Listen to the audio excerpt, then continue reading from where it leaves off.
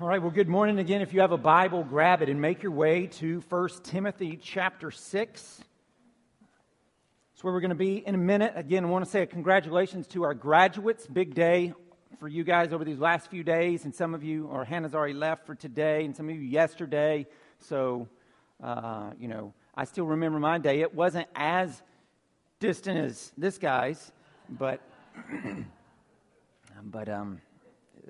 an amazing time. Before we get into 1 Timothy 6, I want to share something with you that we are super excited about here at Providence, and that is, especially if you are an actual covenant member, you'll know that we are a church that is led by elders, and so we have three vocational elders, and that's Pastor Chad and Pastor John and myself, and then we have two lay elders or pastors, and those are Steve Qualls and Jeff Shaver. And these men all together, the five of us, work together to shepherd the church, to lead the church, to love the church, to pastor you together. And we're always looking for other men to add to that list that God is raising up, and He's giving, Ephesians 4, to the church as a gift to be received by the church and help pastor you. And so through months of prayer and conversation and thought, we feel like the Lord has given to Providence another man to be and come alongside of us and help elder you, help pastor you, and that man is Jeff Williams.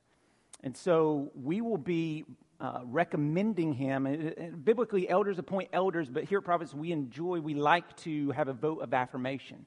And so on Sunday night, June the 10th, at our next regular members meeting, 3 weeks from now, we will be bringing him with a formal, for a formal vote of affirmation for him to come alongside and join this elder board and be received by you as a gift from God to you. And so I'm telling you that now, 3 weeks in advance, because if there is any reason that you know of that would disqualify Jeff, according to 1 Timothy 3, Titus 1, 1 Peter 5, from this role that we're not aware of, that we don't know about, that over these next 3 weeks you would come and let either myself or Steve or Jeff or Chad or John know.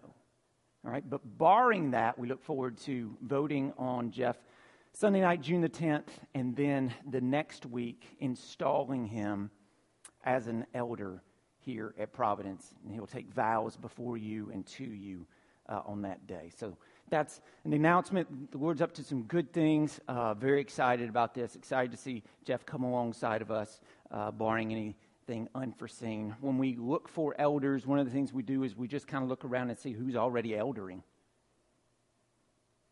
And Jeff pastors well already. So we look forward to bringing him on formally as an elder. But this morning we're going to be in 1 Timothy chapter 6, like I talked about. And the whole book of 1 Timothy, we're almost to the end, all right? Next week we will wrap it up. But the whole kind of theme of the book, it's even on the front of your bulletins, is this call to fight the good fight.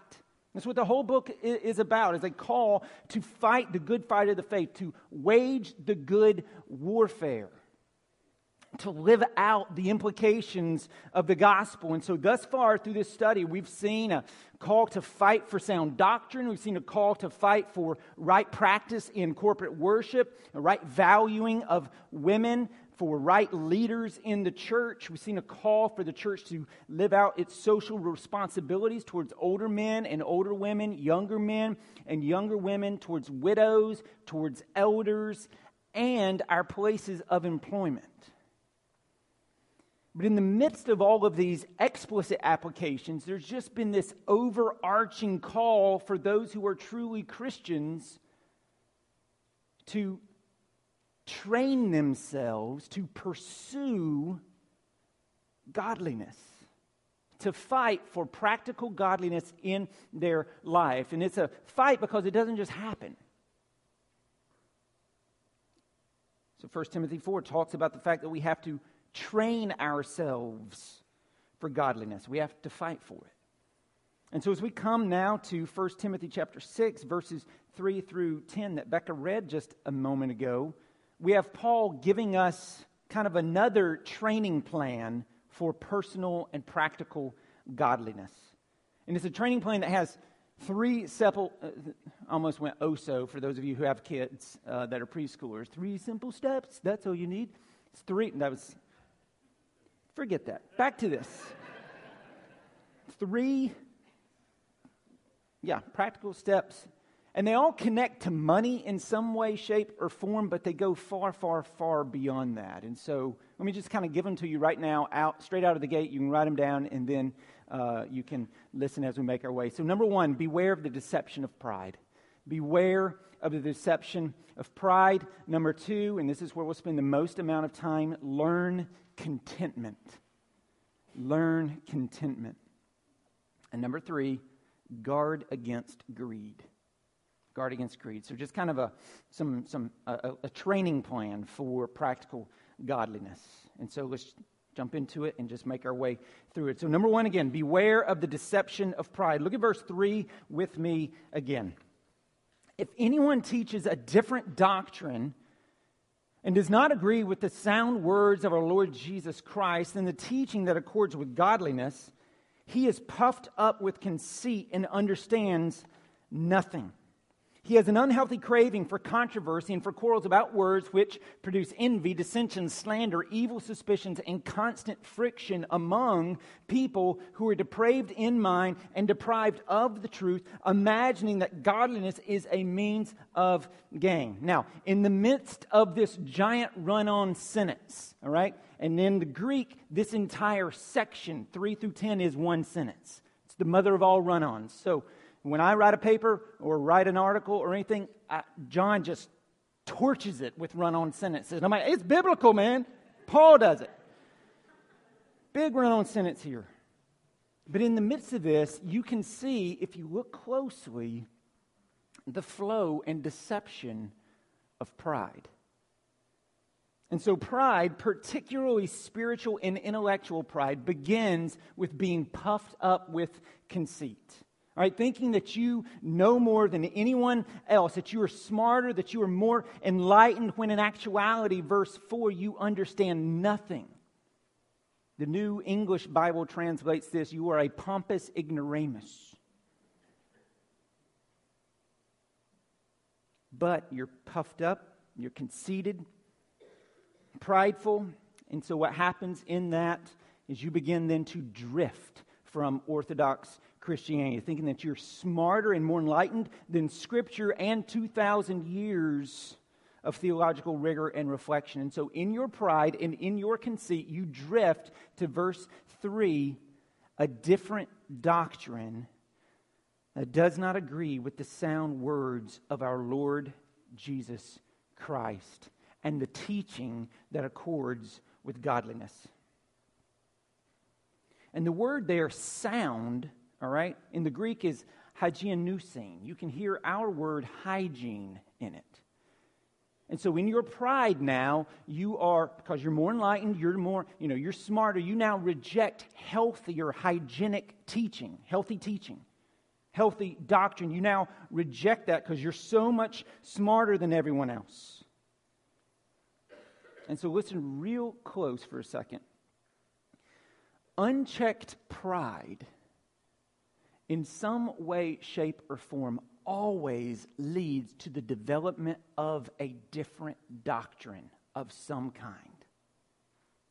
Always. Super easy example is someone who would say something, well, I don't need the church to grow in Christ.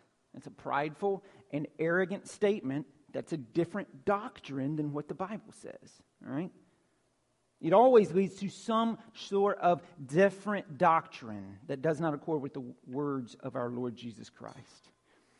And then that pride that leads to a different doctrine, then that different doctrine leads to different behavior. And so for the guys here, verse 4, he has an unhealthy craving for controversy and for quarrels about words which produce envy, dissension, slander, evil suspicion, and constant friction. And so now, because you're smarter than everyone else, you love to fight. You love to quarrel. And in doing so, you stir up dissension that leads to envy, to slander, to evil suspicions, to friction. or persistent collisions, as one commentator called it. Perpetual detonations, miniature A-bombs, and then sometime H-bombs, so that the symbol of the church ceases to be the cross and becomes a glowing mushroom cloud. And praise the Lord, there's no mushroom cloud here, but what about in your personal relationships? Either way, if you crave controversy, if you love to fight, you love to quarrel, and you don't mind slandering someone, telling half-truths and ignoring the best about a person and only believing the worst about a person, brother or sister, if that's you, you are spiritually sick with pride. And the Lord calls you to repent. Because not only is pride a sin against God, it also will lead you to destruction. Because watch the flow here. You've got pride that leads to the development of some sort of different doctrine that therefore leads to the development of different behaviors, all of these things here, and that leads also to new and different desires. And so the false teachers in this passage that began with a desire to serve God, though that gets morphed to a wrong teaching, false teaching, now their desires have been so corrupted and morphed that now they see God as a means to an end. Verse 5, the end of it, imagining that godliness is a means of gain. Talking about financial gain. And that's been something that's been in the church ever since the early days. Using God as a way to make a dollar. In the Middle Ages, you had the indulgences. Buy this, and your loved ones won't be in purgatory as long. Pay me money, and I'll pray, and they'll get out of purgatory. Now you got televangelists. You got the prosperity gospel false teachers. But for you, maybe it's not, you're going to wind up being some sort of false teacher that fleeces the flock, but still, unchecked pride will lead you to develop a different doctrine of some sort, complete with different behaviors and different desires. And so beware of its deception. Beware of your pride. But then look at verse 6 and what Paul does here. This whole imagining that godliness is a means of gain, Paul turns the phrase. And so look at it. We'll kind of jump into the middle of verse 5 so you can see how he turns it. And constant friction among people who are depraved in mind and deprived of the truth, imagining that godliness is a means of gain. And here's the switch. But godliness with contentment is great gain. Not financial. He's not talking financial here. Paul's saying godliness is not a means to financial gain. Godliness is the gain. That's the gain. Knowing Christ, having your sins forgiven, being adopted into God's family, and then now having a heavenly Father who loves you, is for you, is with you, is not something that leads to something even better. No, it is the supreme gain that you could ever have. I mean, why gain the whole wide world just to lose your soul? And when Jesus says that, he's saying your soul is infinitely more important than the whole world. Not just because the world is short and eternity is long, but because true contentment can only be found. True and lasting contentment can only be found in Christ. It cannot be found in the things of this world. And true contentment is not about self-sufficiency, but it's about Christ's sufficiency. It's about finding your all in Him. But contentment is not just like something that you have all of a sudden as you come to know Christ. It's something that has to be learned. It's something that needs to be understood and learned. And so that's number 2 in your notes this morning. Number 1, beware of pride. Number 2, learn contentment. All right, part of the training plan for godliness. Learn contentment. And so what I want to do as we talk about learning contentment, I want to flip over a couple pages. So turn to your left. If you have a black hardback Bible on, around you that you're looking at, this is going to be on page 982. Just a couple of letters from Paul to the left. Philippians chapter 4. Philippians chapter 4. 982 in the black ones around you, which incidentally now I can say it's page 982 in my Bible and it matches up. I bought one that matches what we have, so that's good. Philippians chapter 4. I want you to go there because I want you to see this with me. I'll start reading in verse 10. Philippians chapter 4, verse 10. I rejoiced in the Lord greatly that now, at length, you have revived your concern for me. You were indeed concerned for me, but you had no opportunity. This is, they'd sent him a gift. They'd sent him a blessing. He's thanking them for that. Verse 11. Not that I am speaking of being in need, for I have learned in whatever situation I am to be content. I know how to be brought low, and I know how to abound. In any and every circumstance, I have learned the secret of facing plenty and hunger, abundance and need. I can do all things through Him who strengthens me.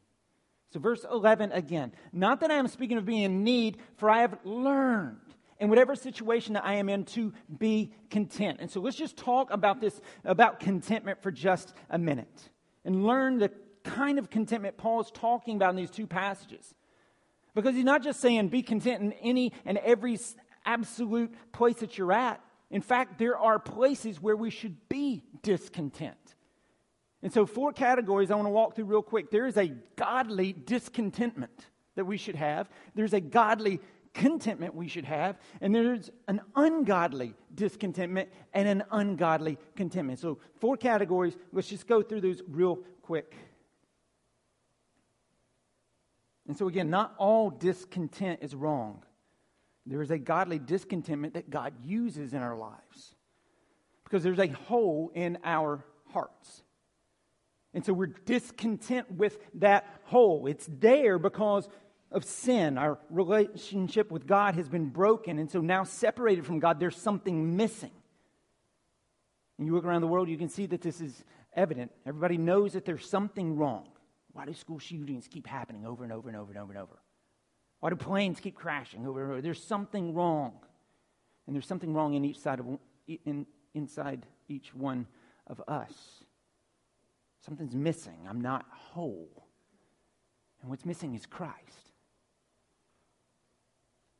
And so that discontentedness then is meant to drive us to Him, where we find grace and mercy and forgiveness and salvation and purpose and meaning and contentment in our adoption into God's family, which comes by no act of our own, but by the actions of Christ for us. His life, His death, His resurrection.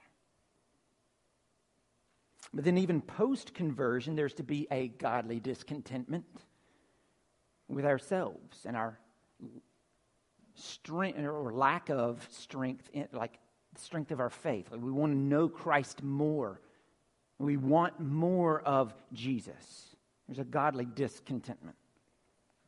All right, but there's also a godly contentment where we're content, and this is the one he's talking about, regardless of what's going on, regardless of our circumstances, because we're content in Christ. And so what biblical contentment is, if I was going to give you a definition, so if you want to write this down, here it is. Biblical contentment is just this inward, peaceful, and gracious disposition of joyful rest in God's providence.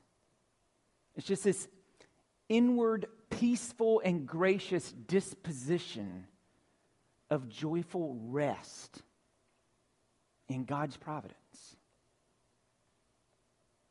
That it's going to be okay. That He is sovereign and He is good.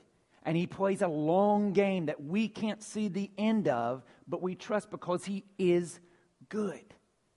And so whatever comes into our lives, as bad as it may be, and sometimes bad things happen, that's still not outside of God's strength and power. And He works in the midst of it and turns it on its head so often to bring good out of it in ways we do not understand and may never understand in this life because we're limited to like 80 years. And He's playing a long game. And so it's this trust. He's good. He's in control. I'm under His providence. I'm under His care. He loves me. He's for me. It's okay. Even in the midst of bad things.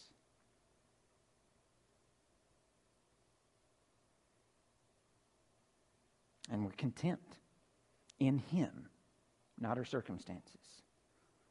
All right, so you've got this godly discontentment and you've got this godly contentment, right? But if we're honest, that's not how we live.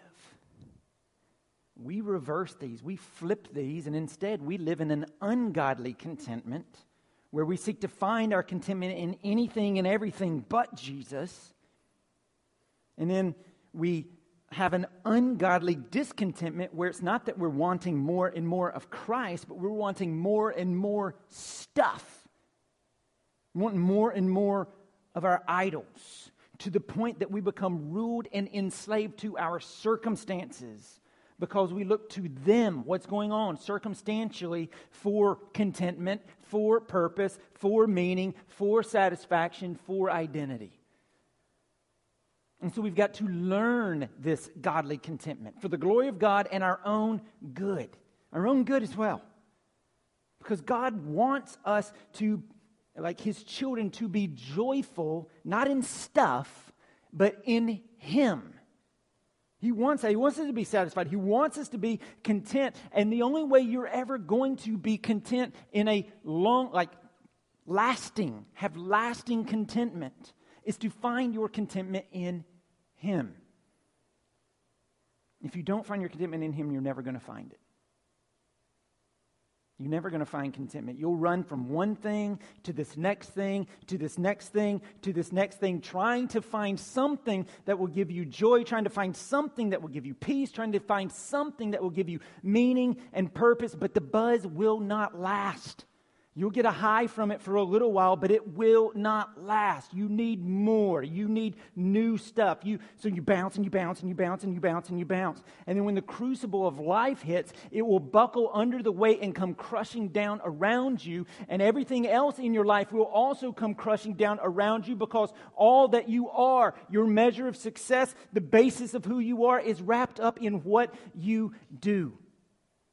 And your circumstances have enslaved you to the point that they dictate to you how you are to feel. And so when things are at some certain level that's subjective and you've defined, I'm happy, I'm good. And when they're not at that level, I'm angry and I'm depressed. But contentment in Christ is freedom from that. I mean, the whole point of the gospel is freedom. Freed from God's wrath against our sin, freed from death, freed from Satan, freed from hell, freed from the grave. But not only that, but as one writer puts it, the gospel frees us from this pressure to perform, this slavish demand to become. Because like we talked about last week, that's so often how we identify ourselves. About what we've done, our accomplishments, or what we're doing right now. But the gospel, still quoting here, liberatingly declares that in Christ we already are. Like if you are a Christian, here's the good news. Who you really are has nothing to do with you. how much you can accomplish, who you can become, your behavior, whether it's good or bad, your strengths, your weaknesses, your sordid past, your family background, your education, your looks, on and on and on. Your identity is firmly anchored in Christ's accomplishment, not yours. His strengths, not yours. His performance, not yours. His victory, not yours. Your identity is steadfastly established in His substitution, not in your sin. And so the gospel doesn't just free you from what other people think about you, it frees you from what you think about yourself. It frees you from slavery to circumstances, and it opens you up to ever-increasing, everlasting joy.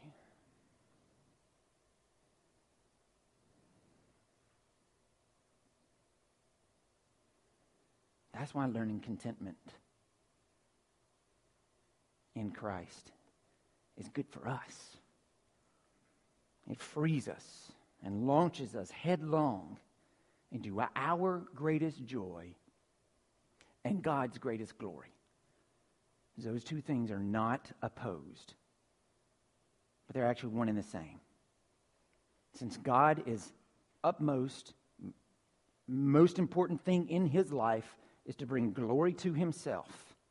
And you're like, that's awful. Like, arrogant. He's God.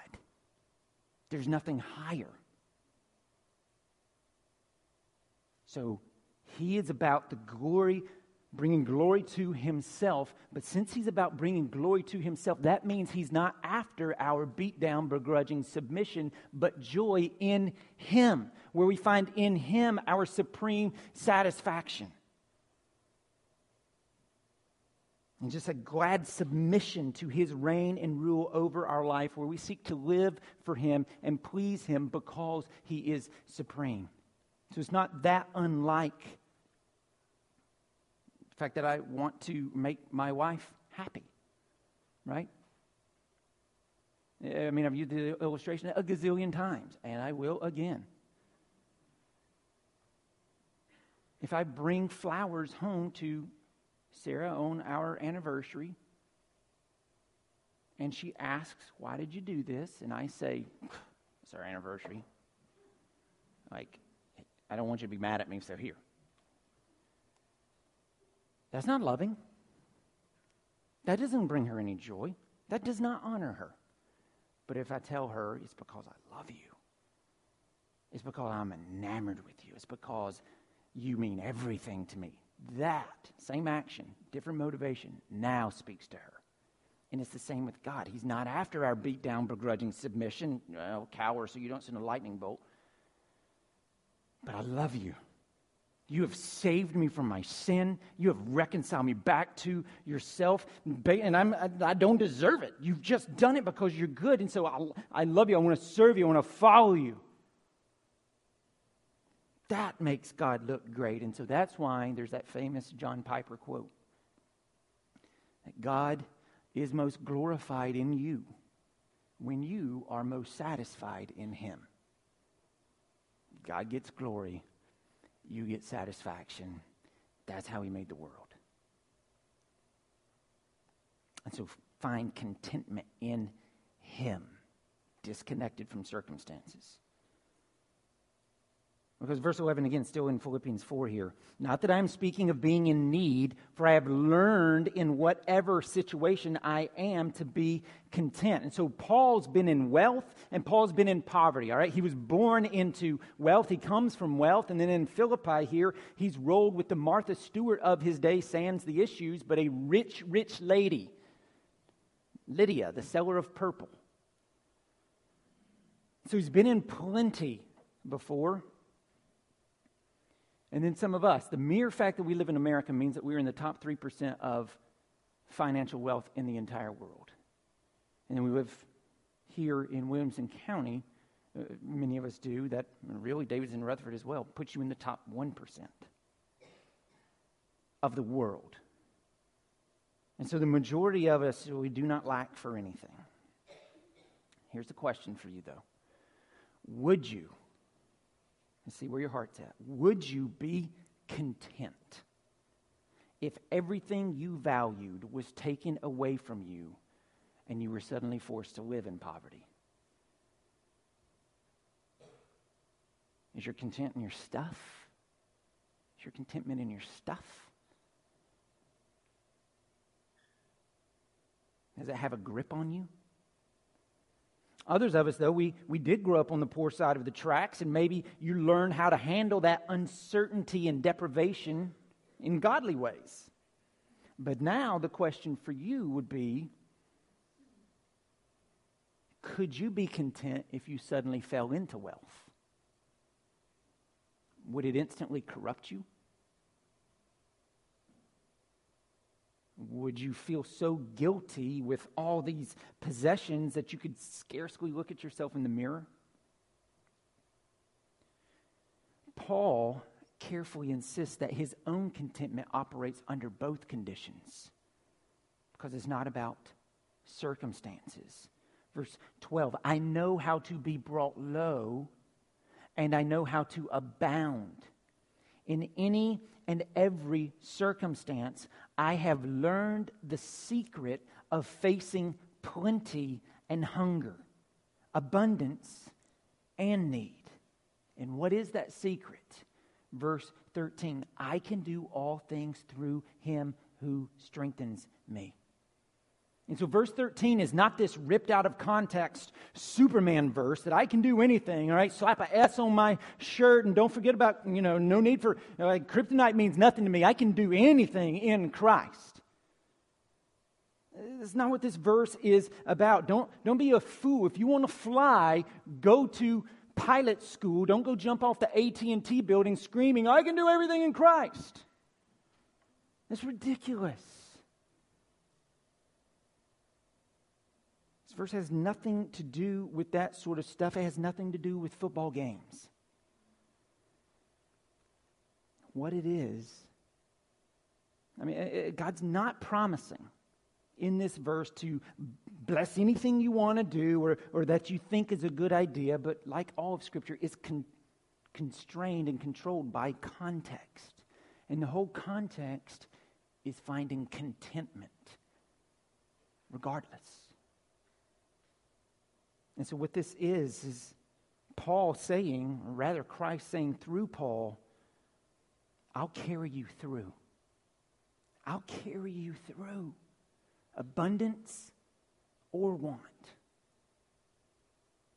No matter what comes, I'm here and I'll carry you through. So be content in me. I'm enough. There's nothing, Romans 8:35, that will separate you from my love. Who shall separate us from the love of Christ? Shall tribulation or distress or persecution or famine or nakedness or danger or sword? As is written, for your sake we're being killed all the day long, regarded as sheep to be slaughtered.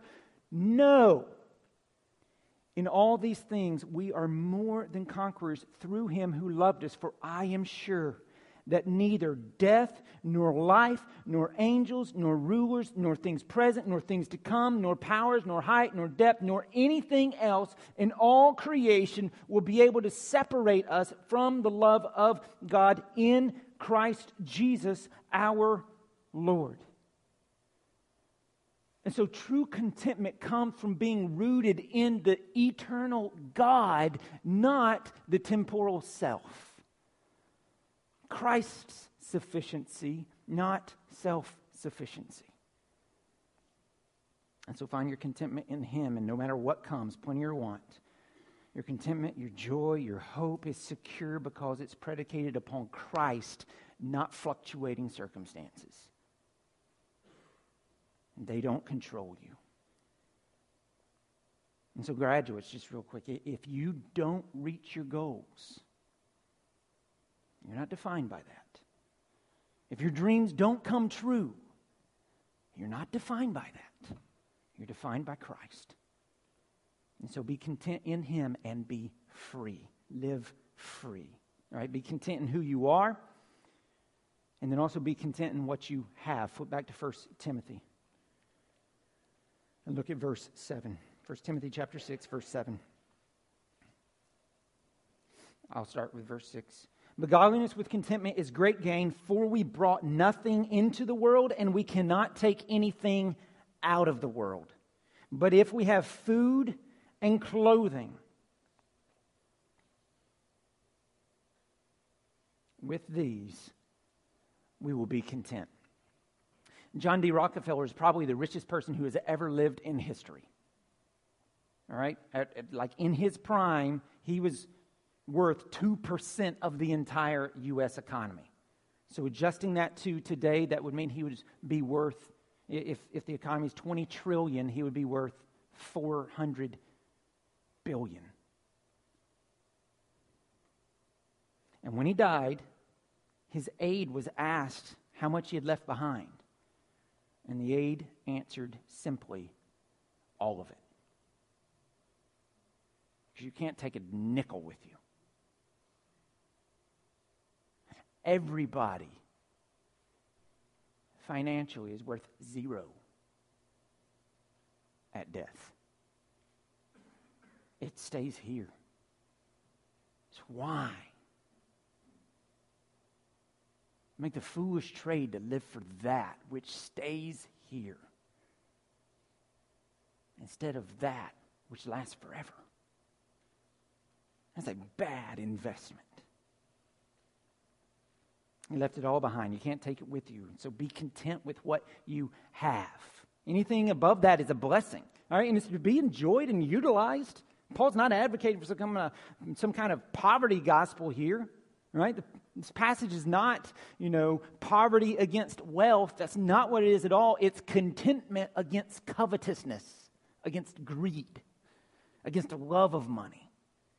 And so learn contentment. Discontentment is life's burglar. It will rob all the other experiences of a God-given joy. Don't let it rob you. Learn contentment. And then also, and this is number 3, guard against greed and the love of money.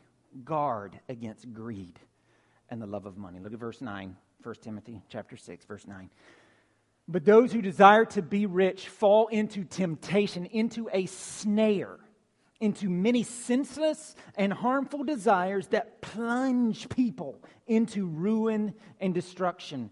For the love of money is a root of all kinds of evils.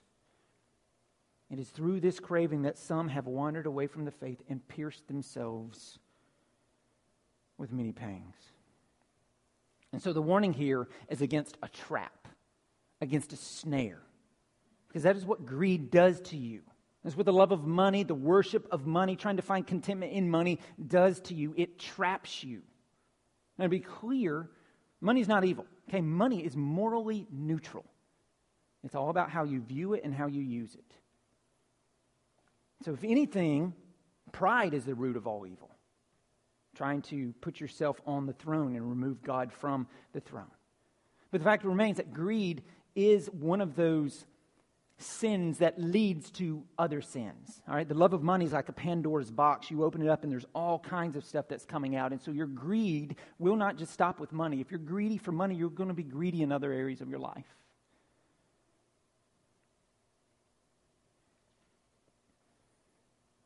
And it'll result in your destruction. Look at the last 5 words of this section. Pierced themselves with many pangs.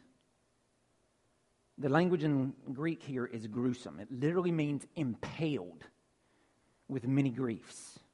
And I think definitely this is implying like the pangs of conscience. But more than that, I think it's referring to personal miseries that have taken place in people's lives because they have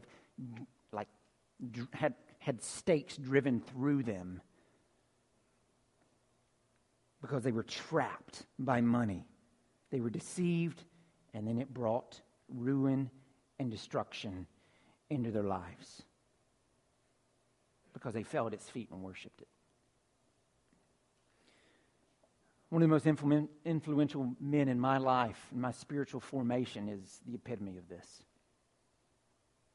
He's a guy who cannot tell you how he helped me grow in Christ for years. and years. He was a man in ministry, and he lived in the struggle of providing for his family, which it can be. And so exhausted from that, he left the ministry. I have no problem with him doing that. That might have been a good thing for his family. But then he went full bore and fell in love with money, right? He was blessed. He got into pharmaceutical sales, and he blew up. He was like winning every single award all the time. And so you just watched house, bigger house, bigger house.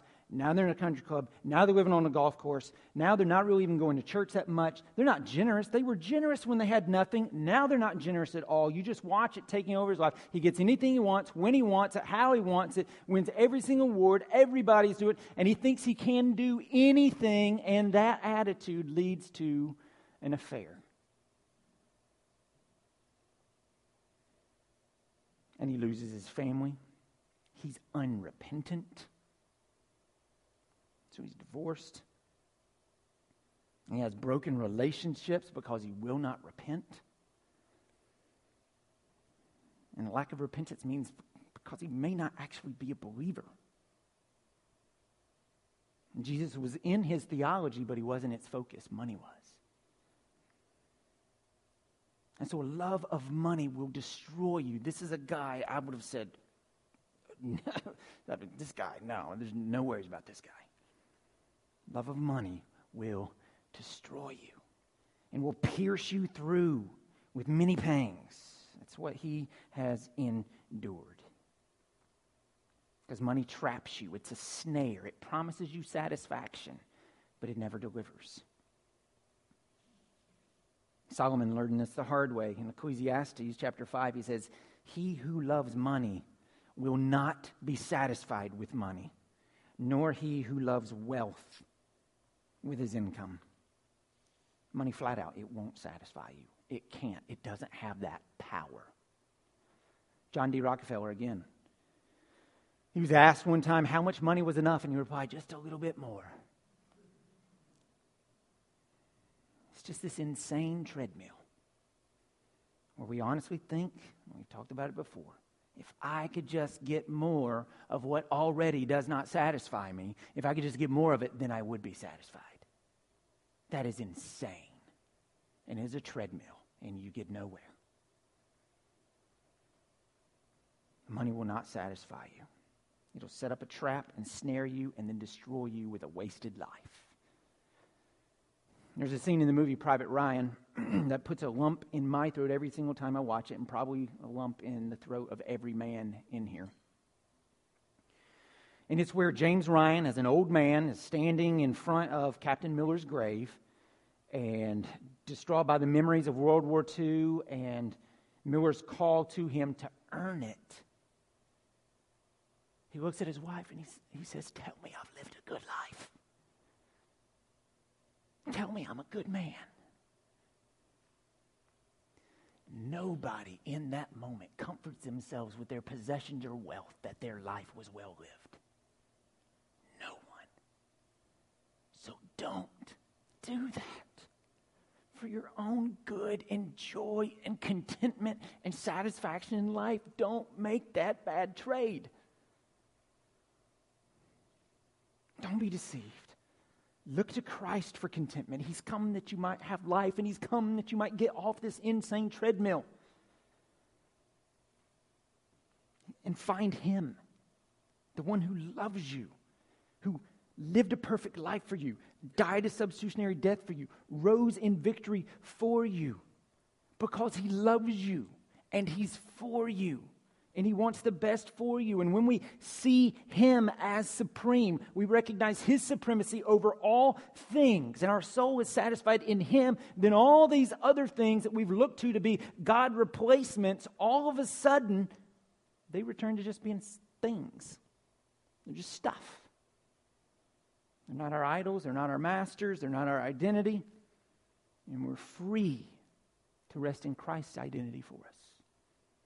We're free from the bondage to toil for meaning and satisfaction on that treadmill of false hopes and leaky cisterns. And now we're able to just live underneath the providential hand of a sovereign and good God, regardless of our circumstances. One who's always there, always for us, and who loves us enough to even break our fingers to get us to let go of the things that we're holding on to so tightly that can destroy us. And so, dear friends, beware of the deceptions of pride. Learn contentment in Christ and guard against greed. These are just some practical steps in the training plan for godliness and your own joy. Let's pray.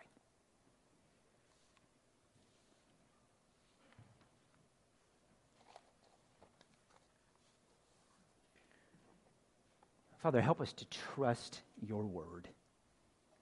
Help us to not be so prideful in ourselves that we think we know better than you how to run our lives and what we should do in our lives and what will make us happy and content. Break our pride.